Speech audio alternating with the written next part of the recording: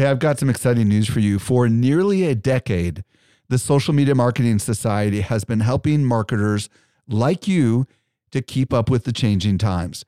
This is our private community just for marketers, and the doors are open right now. When you join, you get access to ongoing training and become part of a welcoming community of marketers who are just like you. Learn more at smmarketingsociety.com. Again, smmarketingsociety.com. Welcome to the Social Media Marketing Podcast, helping you navigate the social media jungle. And now, here's your host, Michael Stelzner. Hello. Thank you so much for joining me for the Social Media Marketing Podcast, brought to you by socialmediaexaminer.com. I'm your host, Michael Stelzner, and this is the podcast for marketers and business owners who want to know what works with social media. I'm super excited about today's show. I'll be joined by Jared Easley. We're going to explore how he used Facebook, and particularly Facebook groups, to grow a very loyal following that is helping his business. And if you've ever been thinking about using a Facebook group and whether you should use a Facebook group and a Facebook page, a Facebook group, or a Facebook page, this show is for you.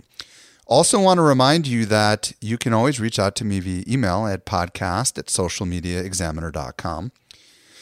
Also, we've got a great new discovery with you that I'd like to share right now.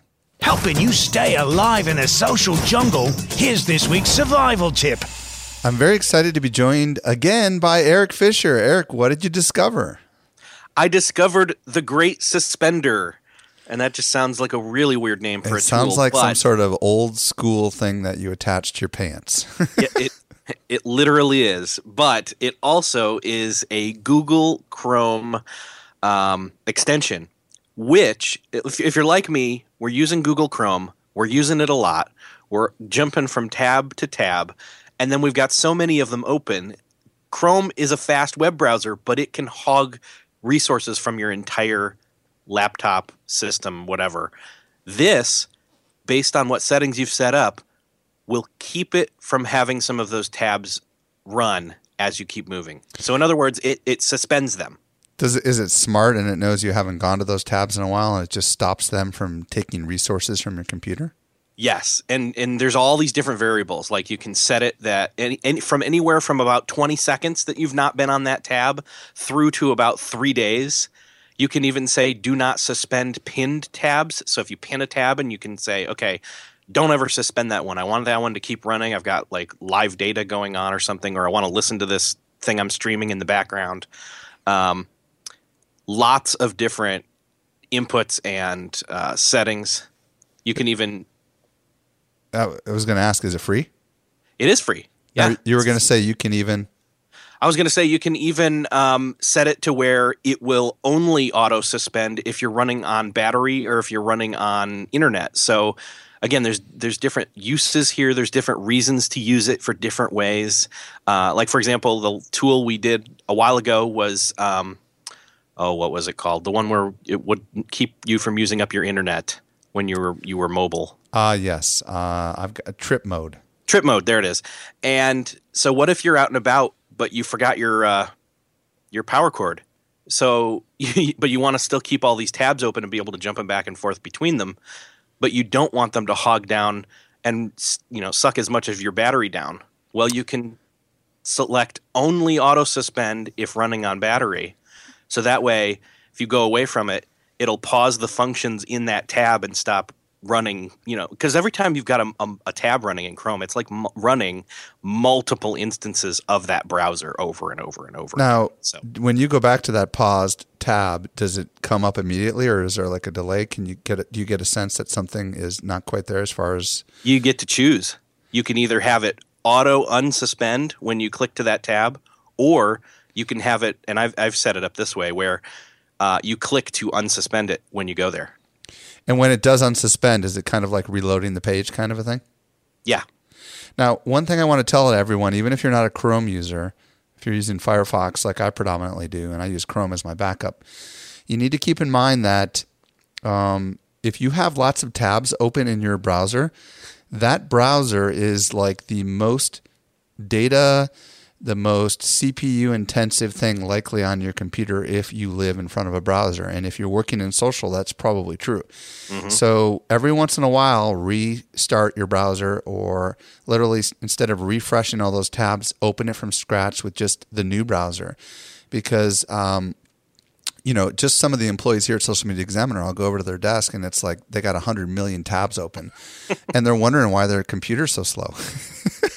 Yeah. Well, my MacBook is fairly new, November, and I've got 16 gigs of RAM in here. But every once in a while, if I'm running more than one browser and one of them's Chrome, and I've got multiple instances on Chrome open all across the browser, I'm starting to figure out, okay, I got to figure out what I can shut down. Well, this actually has helped me a whole lot these last few weeks. So what's the name of this extension?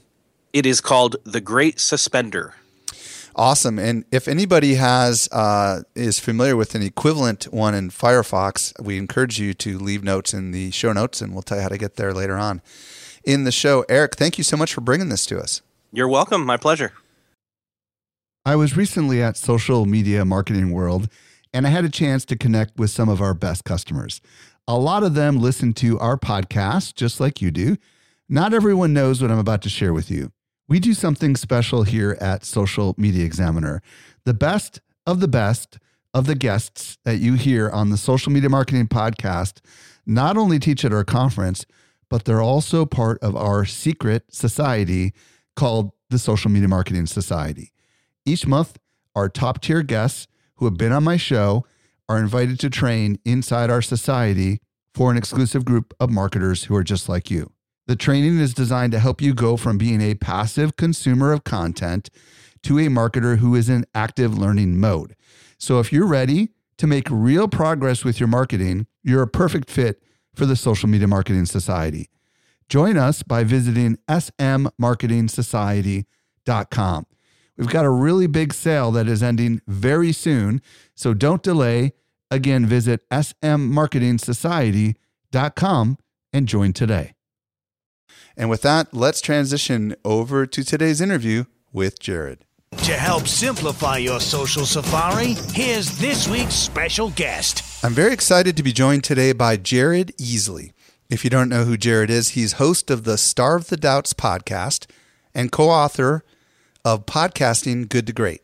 He's also co-founder of the Podcast Movement, the industry's leading conference for podcasters, and an event I strongly recommend. Jared, welcome to the show. Thank you, Michael. It's a pleasure to be here. So today, Jared and I are going to talk not about podcasting, but instead about how Jared has been using Facebook groups to cultivate an active community of podcasters. And the reason we're talking about this is because I think what Jared is doing is really smart. And I think that those that are listening right now could learn from Jared and learn how he's using this unique feature of Facebook for perhaps for whatever community you have. So, Jared, let's back up for a second. Podcasting conference. You know, how did you come up with the idea, and what made you go after this audacious goal of starting a podcast conference? Because I'm sure there must be an interesting story. And we should state that you're literally coming up on just your second year doing this, so you're still pretty new to the conference space. We are. We were at another event last January of 2014. And I say we, it's a couple of us. There's Dan Franks, and then Gary Leland and Mitch Todd, and then myself. So there's four of us. And we were at an event called New Media Expo, and we heard several of the attendees that were podcasters. They were asking the question, why isn't there a podcast conference?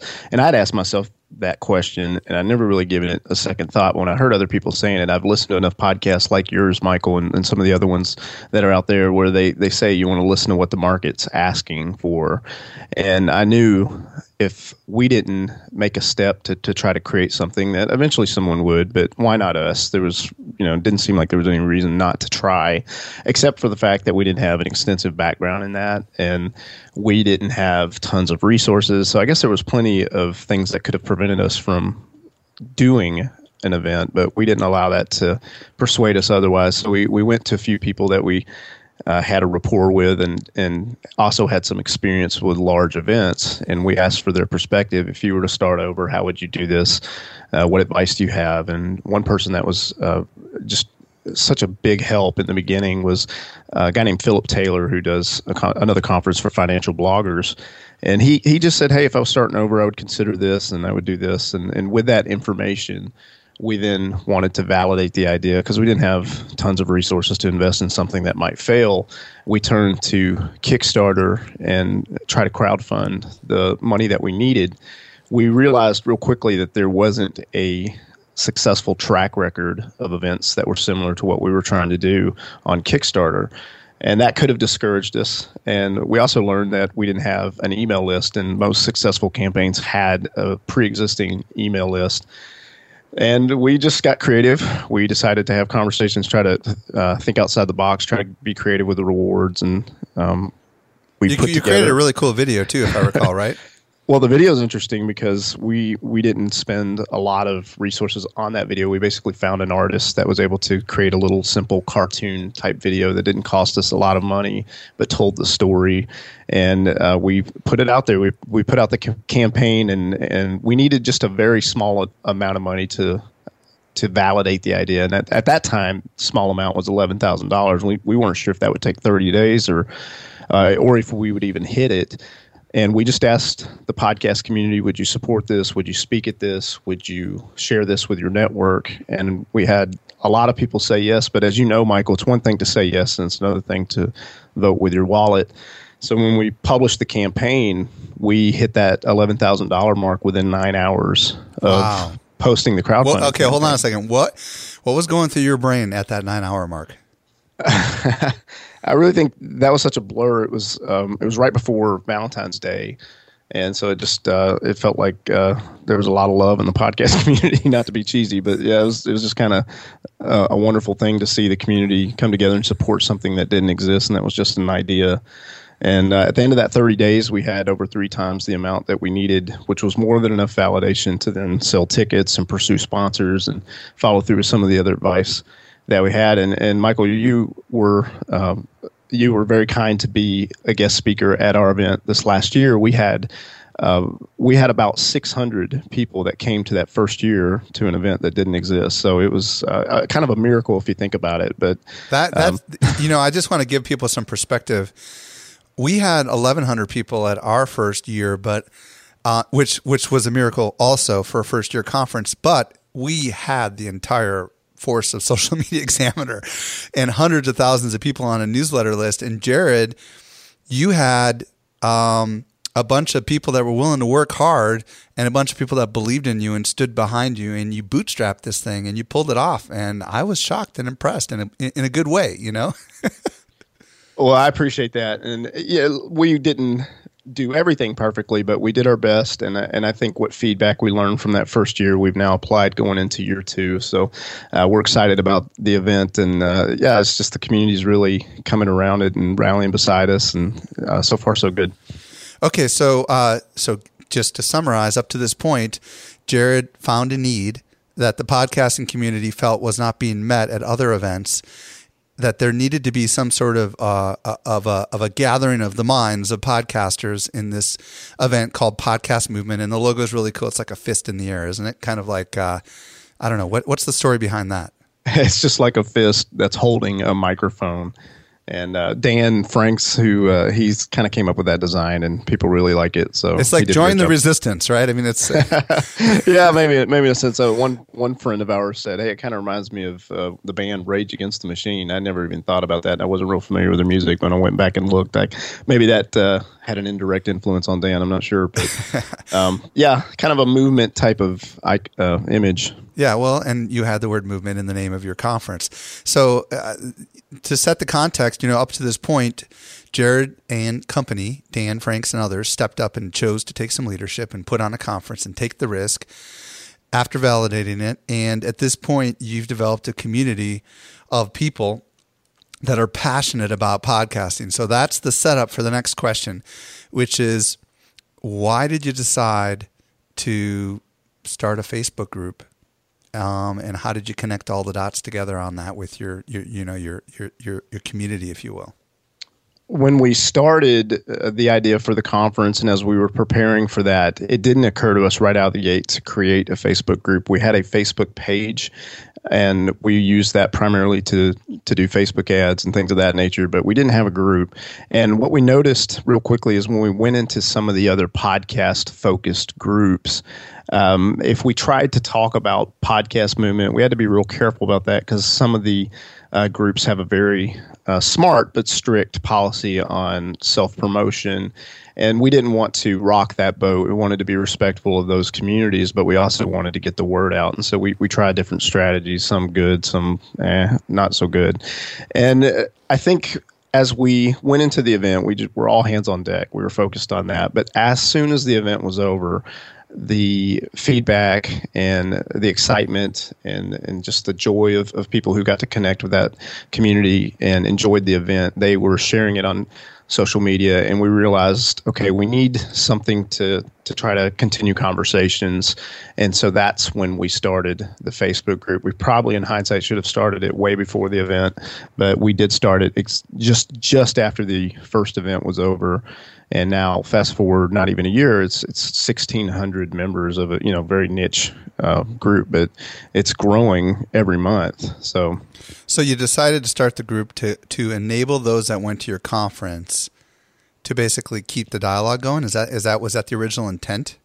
That was the original intent. Is we knew there was a lot of conversations going on, and we wanted to help facilitate that, help continue those.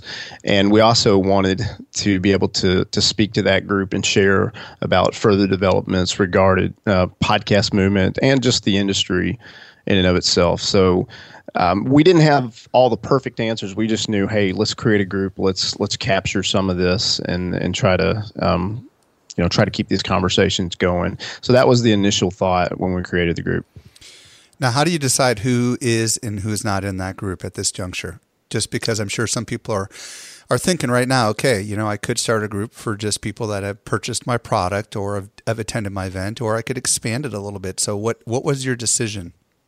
Well, we looked at it as there's going to be some people that have attended the event, and then there's going to be some people that couldn't attend in year one, but they would consider attending in the future. So we named the group accordingly. We named the group the same name as the event, but also added a subheader, if you will. We call it Podcast Movement Past, Present, and Future attendees.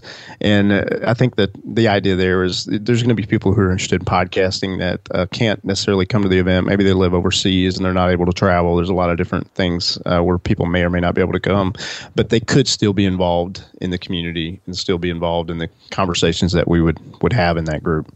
So here we are about, 10 months after your conference at the point of this recording, if I'm doing my math right. How has the group helped you, your business, and has it been better than your Facebook page?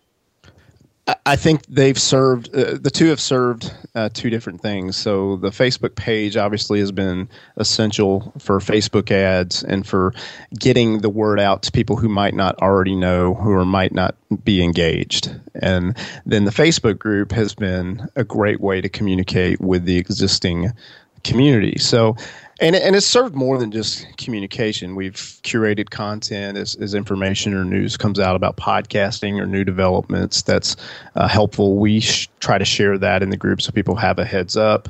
We try to encourage community. So if there's things like meetups or things that are happening across the country or in different places, we try to be fair and share those, even if they're not our own. So those things are happening. But one of the cool things that I think it has done is it's allowed us to have top of mind awareness. And I don't know that this was our intent going in, but whenever you're getting a notification on Facebook, whether it's on your mobile device or whether it's on a desktop, you see the name of that Facebook group that flashes in your notifications. And when Podcast Movement, in our case, is flashing for podcasters who are part of that group, that is creating that top of mind awareness. And I know in marketing, you've heard about, the rule of 7 and how that's an old marketing adage where at least 7 times someone has to hear your message or see your message before they take any kind of action. And in a way, the name of our group, as it shows up in notifications, for people who are a part of that group, and they get those notifications on Facebook. They're constantly seeing podcast movement throughout the year. And I think what that has done is it just kind of kept us on the mind of people who are podcasters. You know, I think there's some other benefits that I can state because I'm a member of the group and I participated in the group. One thing that a lot of people may not realize is that Facebook has an app called the Groups app, and a lot of people have this app on their mobile phone, and it allows you to essentially have your group communication all happen within one app, and it also allows you to get notifications. So, for example, I belong to not just your group, but other groups that I would argue are competitors to yours, but I don't have notifications turned on for them, but I do for yours because I've found the richness of the communication in there is better. And being smart with the Facebook group app on a mobile phone, you know, is kind of an interesting, intriguing thing for a lot of people because many people have company Facebook pages like we do. We have private Facebook groups that we use inside of Social Media Examiner. And a lot of people in the company have the Facebook app on their phone. Another interesting thing that I've discovered, Jared, is that unlike a Facebook page, Facebook groups triggers that little ball or whatever it's called in the upper right-hand corner. And you actually do get occasionally notifications that come through the group, depending on how you have your notifications set up. But what I think is even more intriguing is that the news feed seems to give more preferential treatment to groups than it does pages. Because I'll tell you, Jared, every couple days I see some interesting dialogue that's going on inside your group pop up right there on my Facebook news feed. And it seems to curate the most popular stuff. I don't see everything. I just see the stuff that it seems like it's a combination of my friends and popular topics that are shown in the news feed. Have you noticed this in your involvement with other groups as well? I have. Yeah, there'll be different topics that pop up in some of the other groups I'm in, and I wouldn't have probably seen it otherwise. But yeah, I do like that feature. I'll give you an example. I forget the name of the guy, but the guy that makes the WordPress plugin, Todd Cochran, I think it was, right, updated that, hey, there's been a security update, and boom, it came right up in my newsfeed, and I was able to go download and upload that software into WordPress, and he decided to use your group to communicate that. And that's just the kind of stuff that happens when you have a strong community. And that kind of stuff seems to happen. And I'm hoping people listening right now are beginning to think about how a Facebook group could be actually even more interesting than a Facebook page, because I will tell you, we have a big Facebook page and I see the stuff in your group more than I see the stuff from our Facebook page, Jared, in my newsfeed. Well, there you go. So let's talk about how you're using it. Let's talk about the strategy. I would imagine you're managing it with some sort of a strategy, right? So how often do you post to it? What kind of stuff are you posting? Let's dig in a little bit. Well, for a Facebook group, especially if it's a group that has more than a few members, I would encourage people to consider having more than one admin for the group, because not everybody can pay attention to the group at all times. And so when you have a few people that are in that admin role and everybody's kind of on the same page of what the rules are of the group, they can kind of help monitor that, not necessarily police it. But what we found is because there's a few of us, there's a better quality of posting that's going on. And sometimes there's some people that come in and share some things that aren't, there might be spammy or self-promotional, and we try to be gracious about that, but then we address it and then kind of move on. Okay, wait, let's pause there for a second. So you've got multiple people as admins in your group, and what are the tasks of the admin? The task of the admin, I think, is just in our case. Well, I think some people will know this, but not everyone is. There's three different types of groups in Facebook. You can have just a basic public group where anybody can join or anybody can be invited. A closed group, which is what our group is, where anyone can ask to join. They can see the group, but they just can't come into the group. They have to ask to join, and then the admin actually allows that or doesn't allow that. And then there's secret groups, and I think in the secret group, it's anyone can can be added to the group as long as they're invited or they're added by a member. But I think it's very. But they have to be approved by the admin, actually. Yeah, it's more private. Ours is a closed group, meaning you can find the group when you do a search, but you can't just be in it automatically. You have to request a membership, if you will, and then the admins will come in and determine, yes or no. And in most cases, it's a yes, unless it's a profile that looks like it's spammy or something like that. Okay, so part of the task of the admin is to go through and actually accept people into the closed group. Do you have some sort of a schedule where admin A, B, C checks at certain times of the day and removes spam? I think we're just constantly kind of reviewing it. Now, our group is about 1,600 plus, so spam has not been a huge problem for us. So I wouldn't say there's a set time during the day. We're just kind of monitoring it as we check Facebook, and when we see it, if that's within the hour or if that's even within, sometime later that day, we just kind of take care of it when those situations occur. And then we're also constantly looking for appropriate posts to share. Like curation of information that's relevant to the community. And we also try to foster relationships. If we see someone in the community who's doing something that's noteworthy, we try to appropriately call attention to them and say, hey, this person's doing something that's interesting, or I like the way they're doing this. And so that's primarily our strategy right now is we just curate information and we try to highlight people in the group. How often are you talking about your brand in the group? I mean, do you have any kind of strategy or thoughts on that? Well, we have the artwork for the Facebook group that's clearly branded as Podcast Movement, and it's got a hashtag, it's got the dates of the event. So anyone who's coming into the group, whether it's desktop or even mobile, they're going to see that image pretty much every time. So I think that's important to consider is have your artwork set up so that it's, if you have an announcement, you could kind of consider putting that into your artwork. And then as we make announcements, especially as the event is coming up, we do share those in the group. It's not constant announcement. We usually do it maybe about once a week, but we try to not overwhelm people with just stuff that's only related to the event.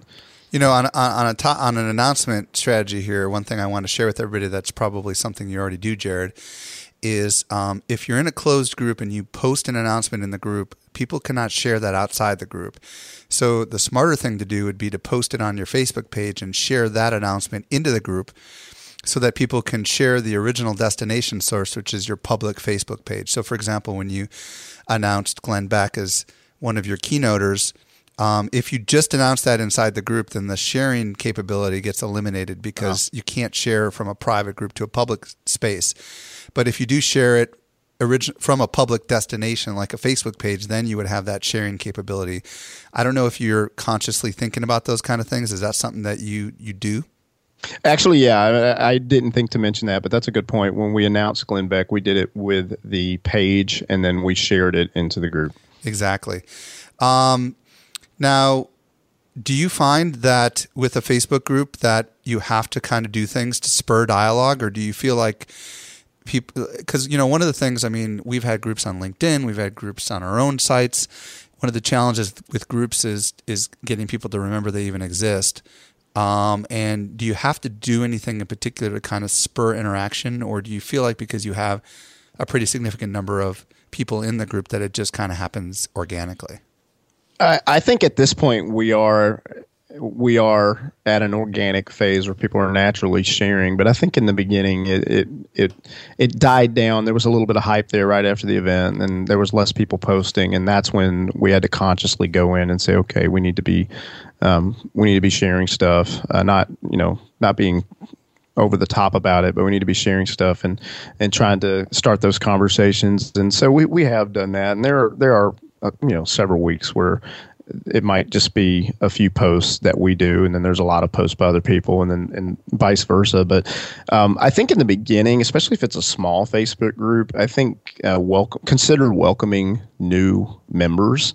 That may not make sense when you have a large group, but when you have a smaller group, you can say, hey, let's welcome Michael. Michael's new to the group. And then people who don't know Michael can comment. I've seen that done in some of the smaller groups, and it starts that little sense of community.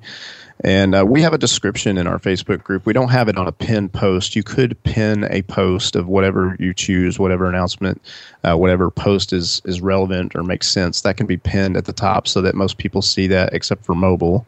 I don't know if you want to mention that here in a moment, Michael. But what we've done, instead of doing a pinned post, we just have a description that's on that right-hand side column on the desktop. And that kind of gives the rules. It kind of explains the group. And for the most part, we haven't had to mess with that. It's pretty straightforward. It's pretty simple. And because of that, we just kind of keep it there. And then as people join, they can go take a look at that. So we have really small secret groups that we use inside of Social Media Examiner. We don't have a big closed group. Do you know if Facebook gives you any kind of analytics or insights as far as interactivity inside that group? If they do, I'm not familiar with all the capabilities of it. So I think there might be some of that, but I haven't really explored that too heavily. That's cool. Yeah. What are the kind of things people need to know that could be a challenge when it comes to running a group of any significant size? And I would argue that anything more than a couple hundred people could get kind of potentially Wild West if you don't have any kind of rules in place, I would imagine, right? So what were some of the challenges? Because I'm sure you must have bumped into some challenges managing a group of this size. Yeah, there can be a temptation for some to over admin the group, and depending on what the group is for, that may or may not be necessary.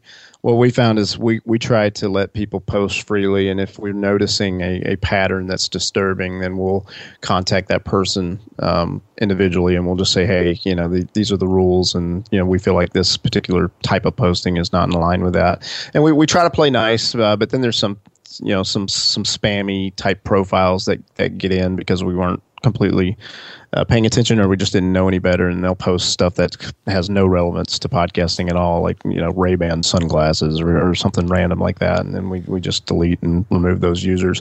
And then there's times when some people get frustrated with someone else, and that becomes vocal in the group, and there's been a few times we've done that, and depending on how it's playing out, we let it post, or we'll come in and we'll ask that people play nice, and we'll probably delete the post depending on what it is. We had a situation one time where someone was calling another person a name, and we talked to both parties, and we ended up deleting the post.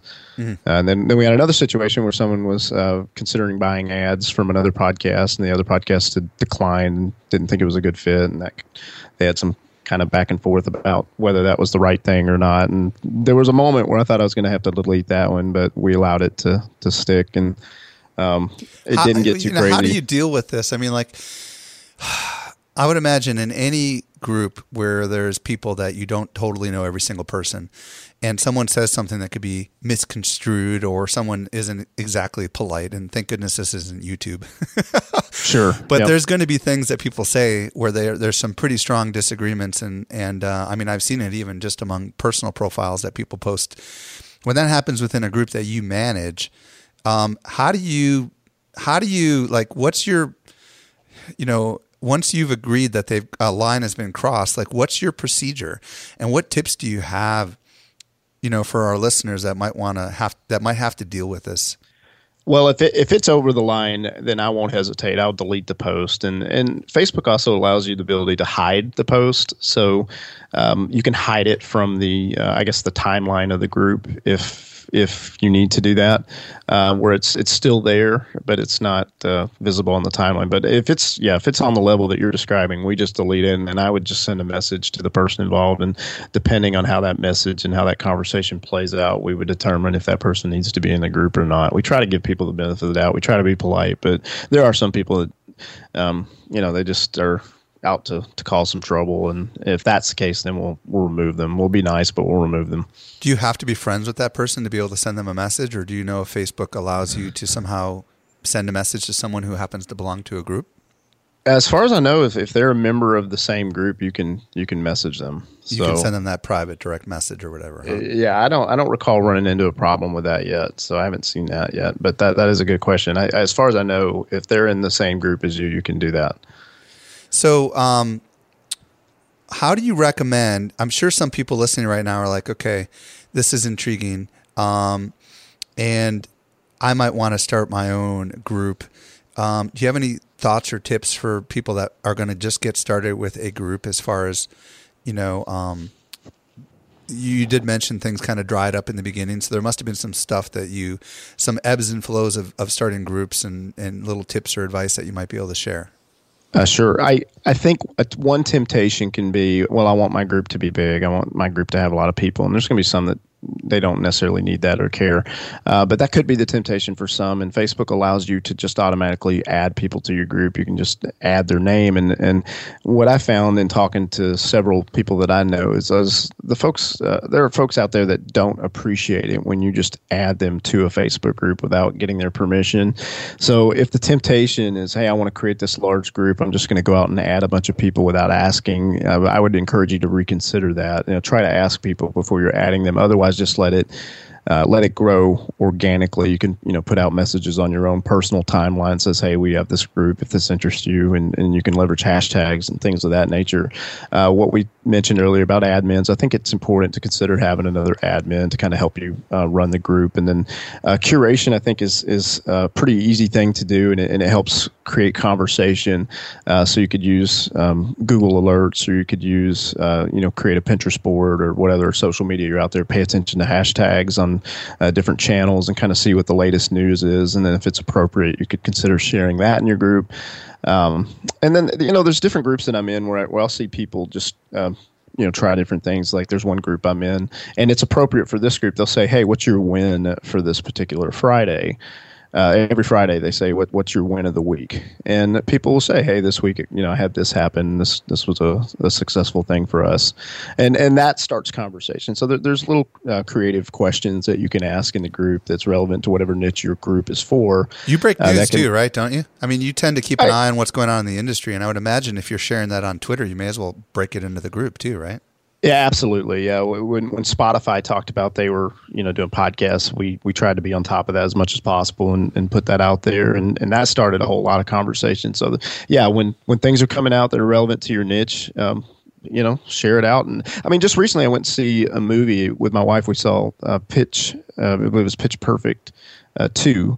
And in the opening scene of that movie, there's a podcasting scene, and I just took a picture that I found from the movie, and I shared it in the group and said, "Hey, this opening scene is about a podcast." And it was interesting to see how many people were excited about that and thought that was cool, and started some conversation that way. So it could be a number of things. It could be something relevant to pop culture that's related to your niche. It could be a number of things that you could bring up, and I think questions tend to work well. You just ask some questions, and people will start conversations that way.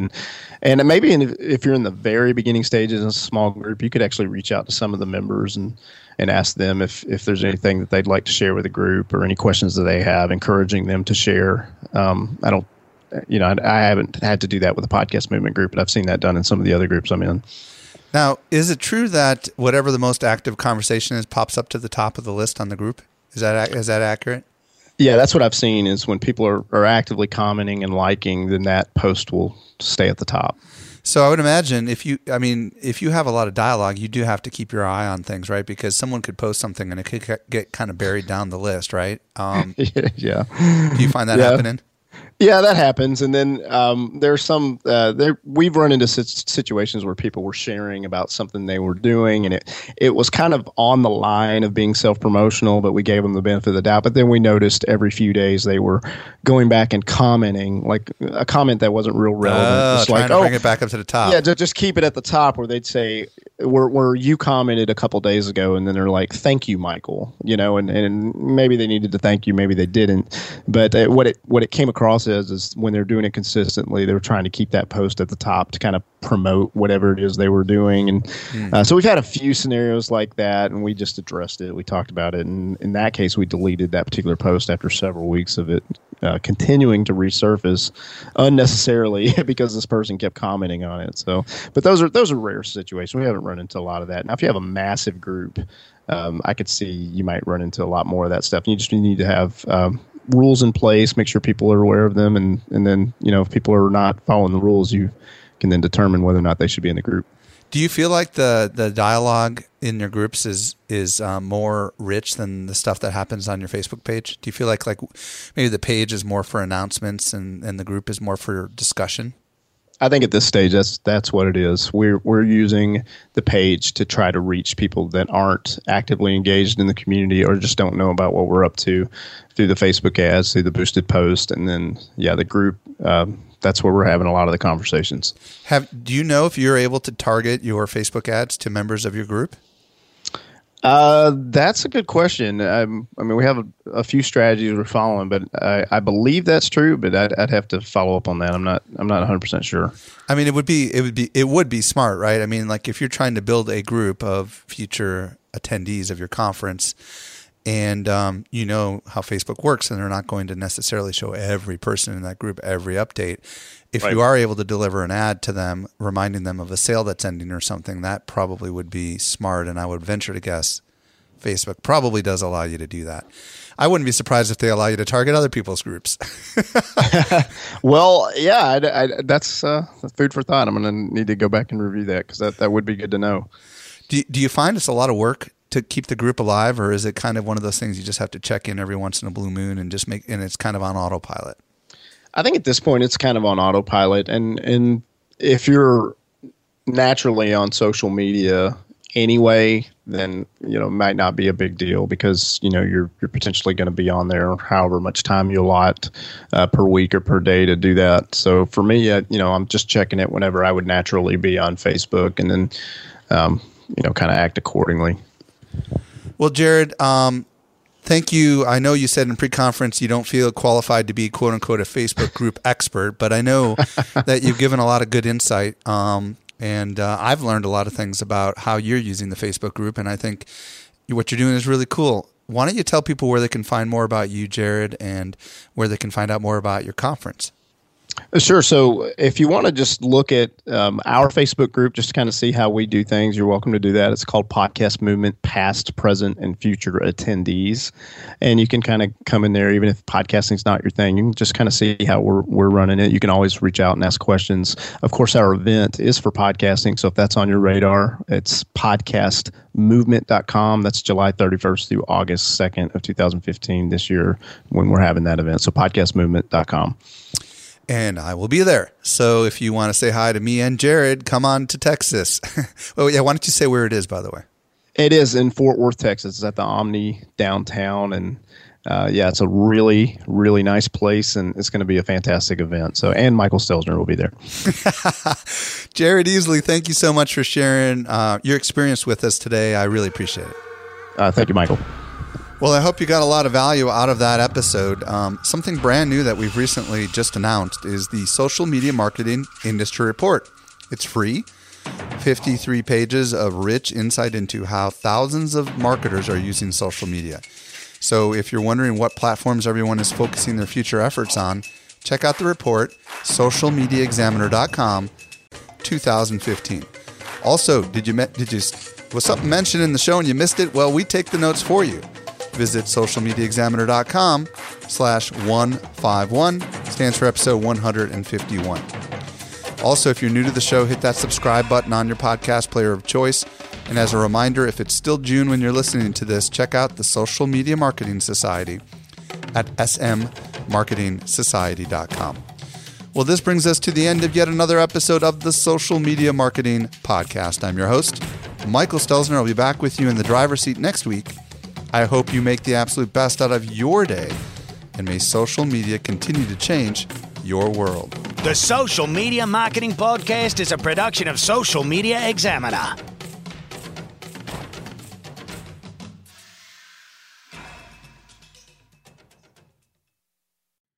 Hey, just a quick reminder, join the Social Media Marketing Society today and level up your marketing for your company or your clients. Visit smmarketingsociety.com to find out more.